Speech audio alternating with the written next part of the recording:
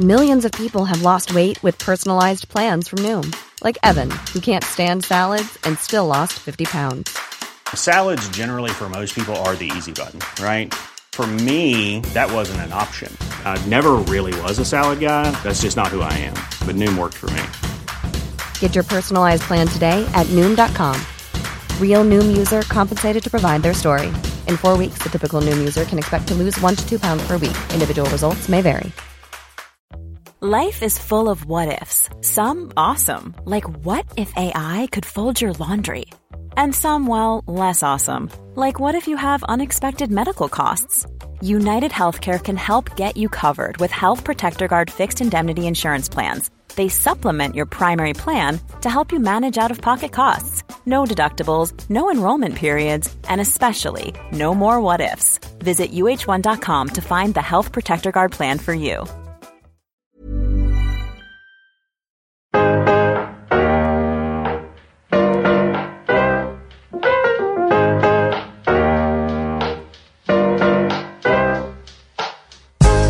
Welcome to Mariella Meets. I'm Mariella Frostrup, and each week I'll be bringing you a selection of the best interviews from our favourite guests. Movers and shakers from the worlds of art and entertainment, politics, business, music, and wider society. To discuss everything from their latest endeavours to career highlights and early beginnings. Intimate, in-depth talk with pioneering talents and fascinating folk, discussing the stuff that matters to them and how they scaled the slippery slopes of success.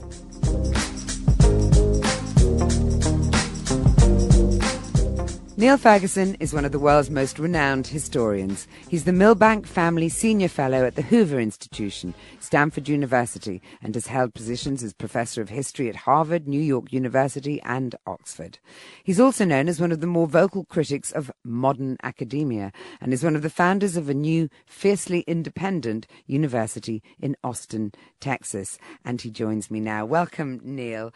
You've stated something is rotten in the state of academia. There are a number of issues that you could point to: grade inflation, the cost, discrimination, but actually what you're focused on is the erosion of academic freedom. Why is that? Lay it out for me, would you, Niall? Well, Mariella, anybody who has had nothing to do with universities since they graduated, who hasn't really been around universities for the last 5 years or so, will not realize how extraordinarily the atmosphere has changed. We've become, in academia, and I think this is true not only in the US, extraordinarily nervous about saying what we think. Heterodox Academy is an excellent institution that tries to push back against this kind of thing, but they did a recent survey on campus expression, which found that 62% of college students in the US felt they couldn't say what they thought. And that's up from 55% in 2019. There was another survey by the Charlie Institute, which found that, and I found this one especially shocking, 85% of self-described liberal students would report a professor to the university administration if the professor said something that they found offensive. I mean, 76% would report another student. And this kind of reporting, denunciation, informing, call it what you like, is rife.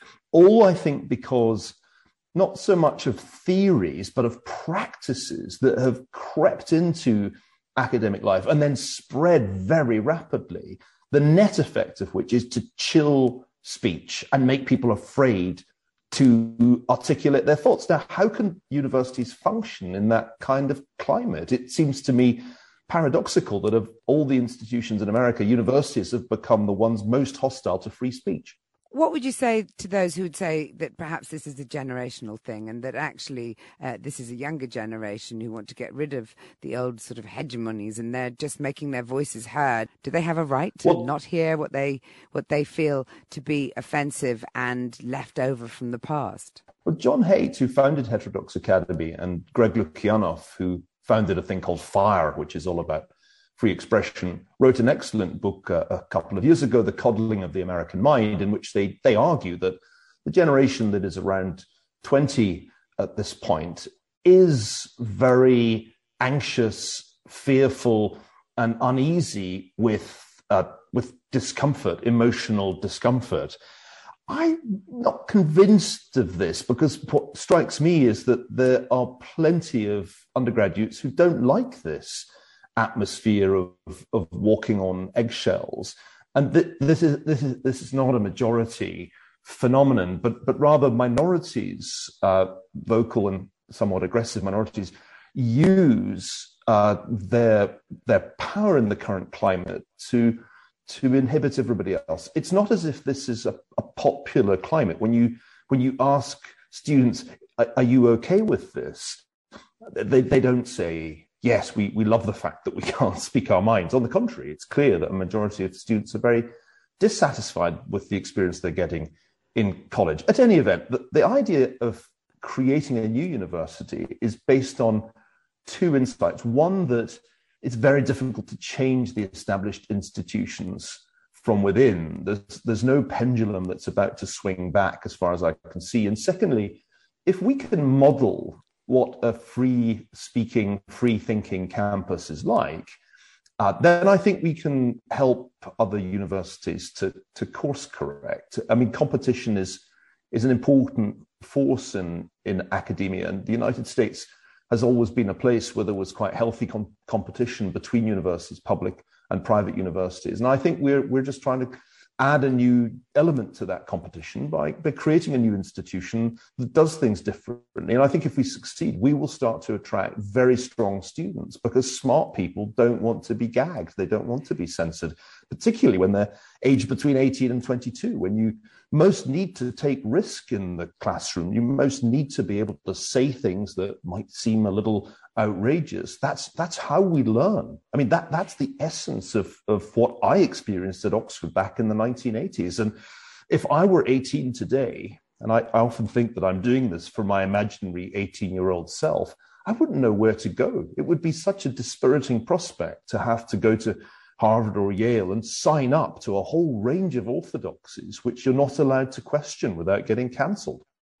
Interestingly, you say that, I mean, I didn't go to university, and for me, the thought of spending, 3 or 4 years, being exposed to every kind of idea and thought possible in order to be allowed to form your own opinions, shaped by knowledge of what's gone before. To me, university has always seemed the place where big ideas are discussed. But actually, you argue in a recent piece of Bloomberg that they haven't always been as such, and that's a relatively new concept anyway with universities. We shouldn't create some kind of imaginary golden age. Universities are interesting institutions. They've been around a long time, almost a millennium, if you go back to the origins of the European universities in Bologna and Oxford. And over that time, a great many things have changed, not least technology, but the idea that you bring people together in one place and you create these slightly artificial conditions that isolate them from the market and the need to earn their daily crusts, and you give them some period of years to study. It's all about intergenerational transfer of knowledge and wisdom.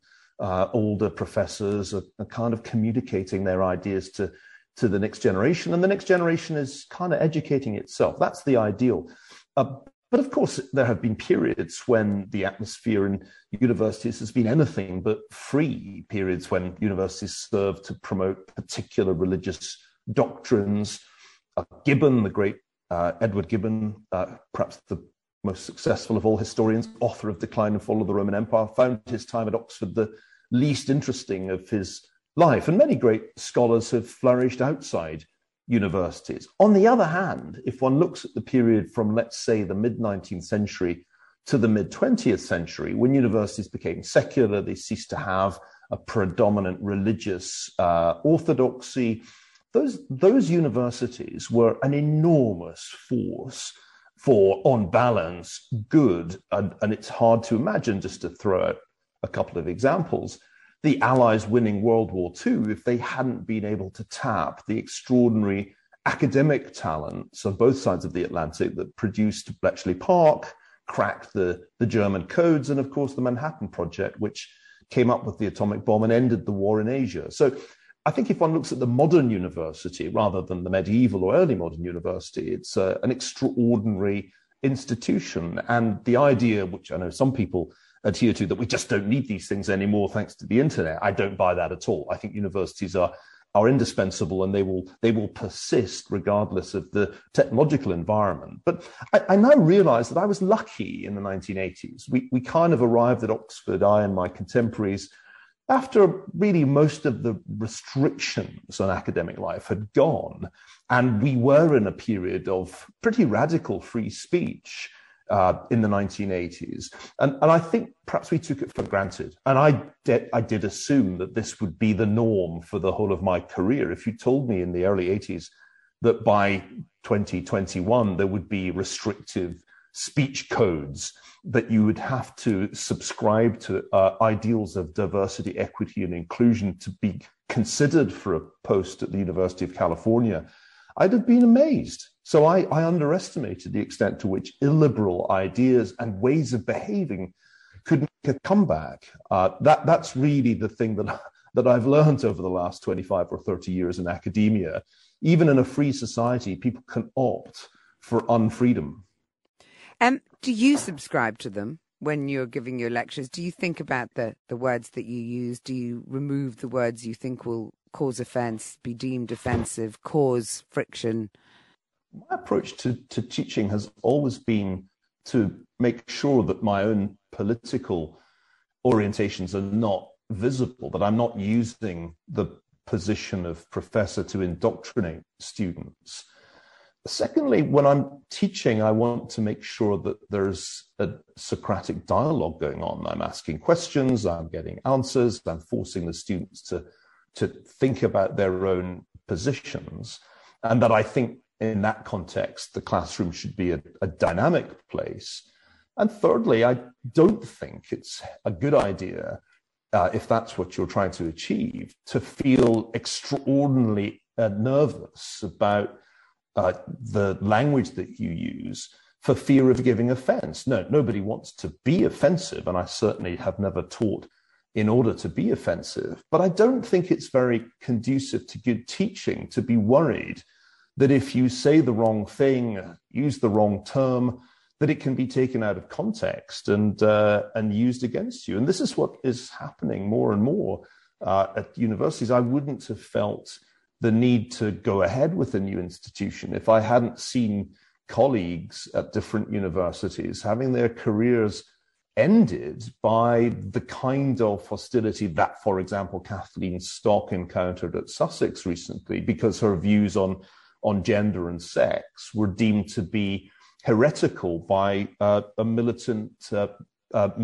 group or grouping on the transgender side. So you got to kind of ask the question, what's the purpose of a university? And the purpose of the university should not be to enforce a series of dogmas by excluding from the classroom certain positions. That just can't be compatible with a healthy institution. Ready to pop the question? The jewelers at BlueNile.com have got sparkle down to a science with beautiful lab-grown diamonds worthy of your most brilliant moments. Their lab-grown diamonds are independently graded and guaranteed identical to natural diamonds, and they're ready to ship to your door. Go to BlueNile.com and use promo code LISTEN to get $50 off your purchase of $500 or more. That's code LISTEN at BlueNile.com for $50 off. BlueNile.com, code LISTEN. Hiring for your small business? If you're not looking for professionals on LinkedIn, you're looking in the wrong place. That's like looking for your car keys in a fish tank. LinkedIn helps you hire professionals you can't find anywhere else, even those who aren't actively searching for a new job but might be open to the perfect role. In a given month, over 70% of LinkedIn users don't even visit other leading job sites. So start looking in the right place. With LinkedIn, you can hire professionals like a professional. Post your free job on linkedin.com/people today. Hey, I'm Ryan Reynolds. Recently, I asked Mint Mobile's legal team if big wireless companies are allowed to raise prices due to inflation. They said yes. And then when I asked if raising prices technically violates those onerous two-year contracts, they said, "What the f*** are you talking about, you insane Hollywood ass?" So to recap, we're cutting the price of Mint Unlimited from $30 a month to just $15 a month. Give it a try at mintmobile.com/switch. $45 up front for 3 months plus taxes and fees. Promo rate for new customers for limited time. Unlimited more than 40 gigabytes per month. Slows full terms at mintmobile.com. You say that these are minority groups of students in the main, and that the majority of students want to be able to express themselves and say what they think. So where do these minority groups get their power from? How are they managing to wield this sort of power unless they have a majority behind them? You certainly don't need a majority amongst undergraduates to create this kind of climate of fear. And I use the term fear advisedly. It is extremely nerve-wracking for professors to know that proportions of the student body and of their colleagues and of the administration are willing to call for their dismissal if they say the wrong thing. And this is something that comes out very clearly from a recent report on academic freedom that shows that really large proportions, particularly of young professors, favor the idea of dismissal of colleagues if they express views that they consider heretical. So this climate of fear arises through an interesting alliance. But the other thing that's really important is that administrations, bureaucracies have grown. In the last few decades, the numbers of managerial or professional staff, non-academic staff, have exploded at American universities. And within this expansion of the bureaucracy, you'll find an important group. These are people whose responsibility it is to police norms of diversity, equity, and inclusion, who are empowered to look for cases of bias, implicit or otherwise. And my friend Sam Abrahams has argued convincingly in his research that if you think professors are to the left of center, just wait till you meet the administrators. So what often happens is that a minority of disaffected undergraduates will team up with left of center faculty and, crucially, administrators to go after someone. And a good example of this is what happened to Trent Colbert, a Yale Law School student, who became the target of a campaign because he invited his fellow students to what he called a Constitution Day bash at his, quote, trap house. And this led to an allegation of racism, even although Colbert himself is not white, because allegedly the term trap house had some adverse or negative connotation. What was striking about this story was the role of the diversity director at Yale Law School, who threatened him that if he didn't sign a groveling apology, it would affect his career. And that kind of thing is, I think, quite typical of the new environment in which somebody complains and then the bureaucracy goes into action and students find themselves intimidated into apologizing, and so do professors. It's a very nerve-wracking thing if the diversity director calls you up and says, we have a problem, because we know from multiple cases that this can be career-ending. That's why I think the climate of fear has become so toxic. And every week, it seems, one reads new cases of cancellations. Dorian Abbott was going to give a lecture at the Massachusetts Institute of Technology. He's a geophysicist at Chicago. It got cancelled at the last minute because he, in a completely different context, had been critical of the idea of affirmative action. That's the thing that I think motivated me to feel we needed a new institution, not least to offer a refuge to cancelled professors.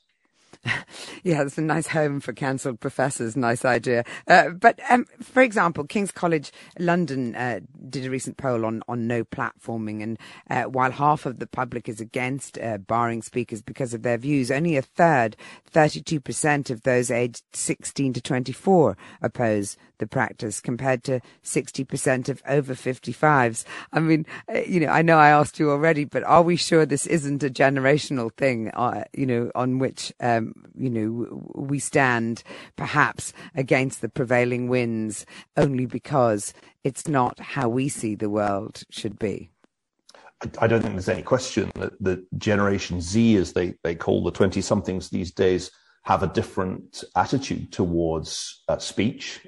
They're very inclined to say, oh, I'm in favor of free speech, except when somebody says something offensive, which of course is a complete contradiction of the idea of free speech. But let's ask the question, as I said, universities are about transfer of knowledge and wisdom between the generations. Do we want the tone at universities to be set by undergraduates who wish to cut themselves off from ideas that make them feel uncomfortable? I mean, I don't think that that's the right direction to go in. On the contrary, I think we owe it to this next generation to persuade them that free speech, to be challenged, to hear uncomfortable ideas, all of these things are part and parcel of a free society. And if you give those things up, you'll be surprised what else you end up giving up. In the end, what to me is troubling about some of the behaviors I see on universities is that they're strangely reminiscent of behaviors in totalitarian regimes. I heard from one university president that he receives on average one letter or email a day calling for somebody to be fired for something that they said. I never thought that kind of behavior would go on in a free society, but it seems as if it can arise if the wrong incentives exist at institutions, which they clearly do on university campuses these days. So no, I think if the younger generation is more fragile, less able to take uncomfortable ideas than we were at the age of 20, then now that we're in our 50s, we have a responsibility to change their minds and expose them to the rigor and vigor of free debate. Now, in the end, students will be free to choose. Indeed, but we live in incredibly politically polarized times, and I wonder how easy it will be for this to be deemed simply a political move. I mean, the whole issue of freedom of speech on campus has been pitted as a political debate, right versus left, left versus right. You know, you even brought up the number of, left-wing professors, Democrat voters amongst, academic institutions and how, that balance needs to be changed. And if that's the case, then that does suggest that the University of Austin will be a right-wing university. No, that's not right. Luckily, there are plenty of people on the right who are now ready to attack academic freedom on the principle that two can play at that game, and we're seeing more and more cancel-type behaviour coming from the right. So the attacks on academic freedom are now not just from the left, though they certainly were more numerous on the left in the last decade. The University of Austin's not a conservative enterprise. You can see that if you just look at the range of people on our advisory board, and our goal is not political. On the contrary, our goal is, in fact, to pursue truth. That's the ultimate goal by means of academic freedom. And I've been asked numerous times, will we have critical race theory on the curriculum, on the syllabus? And the answer is yes. Students will be able to study all the ideas that they should have access to without any kind of prejudice on our part. Our goal is not political. And if we end up looking like a conservative institution, then we will have failed. Who'll pay for it, Niall? Well, we are in fundraising mode. This will be a private institution. It will not take money from government. And so the challenge between now and this time next year will be to raise sufficient funds to have an endowment and have the funds to run the thing. We're intent on making it lean so that the tuition costs will be significantly lower than they are at the established institutions. Pano Canelos, who is our founding president, has already shown in his time as president of St. John's that he knows how to keep costs under control, mainly by preventing bureaucratic bloat. And the vision, I think, is that we'll be aiming to have scholarships and bursaries for talented students from less well-off backgrounds so that their tuition will be covered. But it's a startup. It's a work in progress. We're doing extremely well at fundraising. We were absolutely overwhelmed by the enthusiasm after we launched. We had hundreds of donations within 5 days of announcing our launch.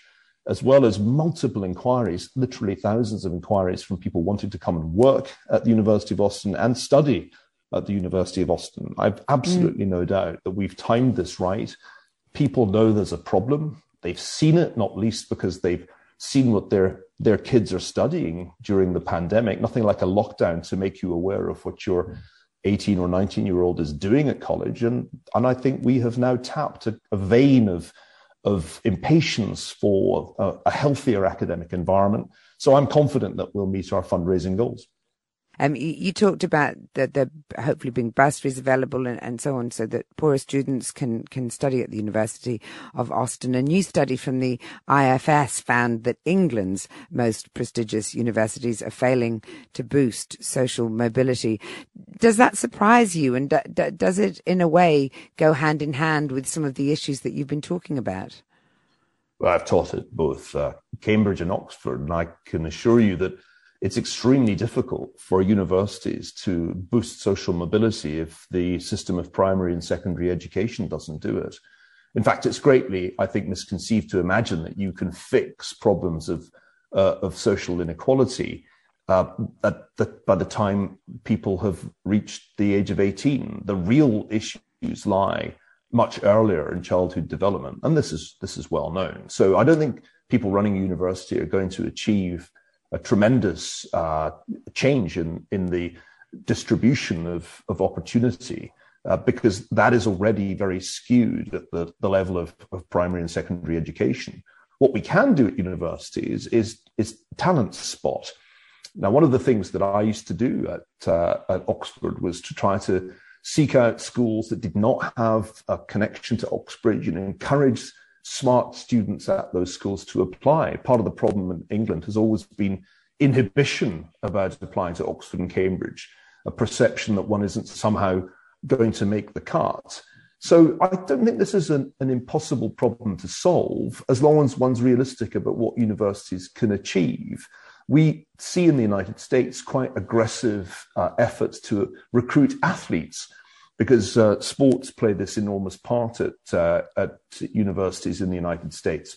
And our attitude is, well, we're going to have comparable efforts to recruit intellectual athletes. We're going to be scouring the country for talent, and particularly looking for talent in those so-called underserved, i.e. poor communities where public schools are very defective. It can happen. Social mobility is possible. I think of my good friend at Harvard, Roland Fryer, who went from being on the wrong side of the tracks in Texas all the way to a tenured professorship at Harvard, mainly because his math scores in a college football team were exceptionally good. And it was then that they spotted Roland's talent.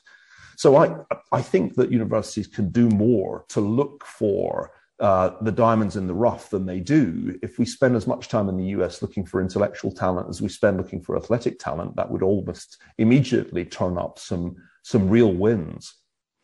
You know that you're going to be called the woke or the non-woke or the unwoke or I'm not even sure how we express it, University of Austin. And in your writing, you have pointed to wokeism. But what does the word woke mean to you? And does it actually mean anything anymore?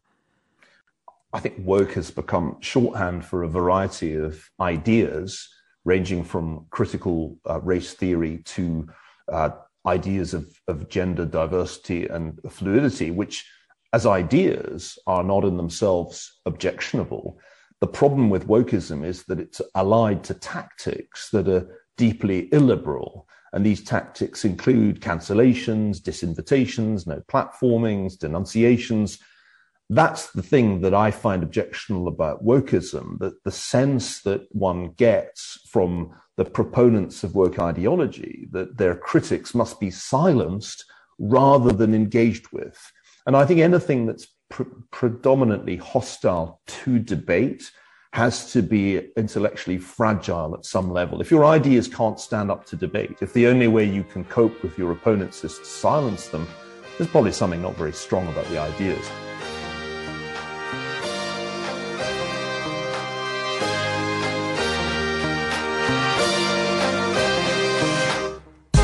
Thanks for listening to Mariella Meets with me, Mariella Frostrup.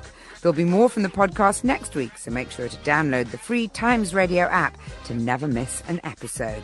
And don't forget, you can catch the live edition of my programme every Monday to Thursday, 1 till 4 on Times Radio. Catch you next time.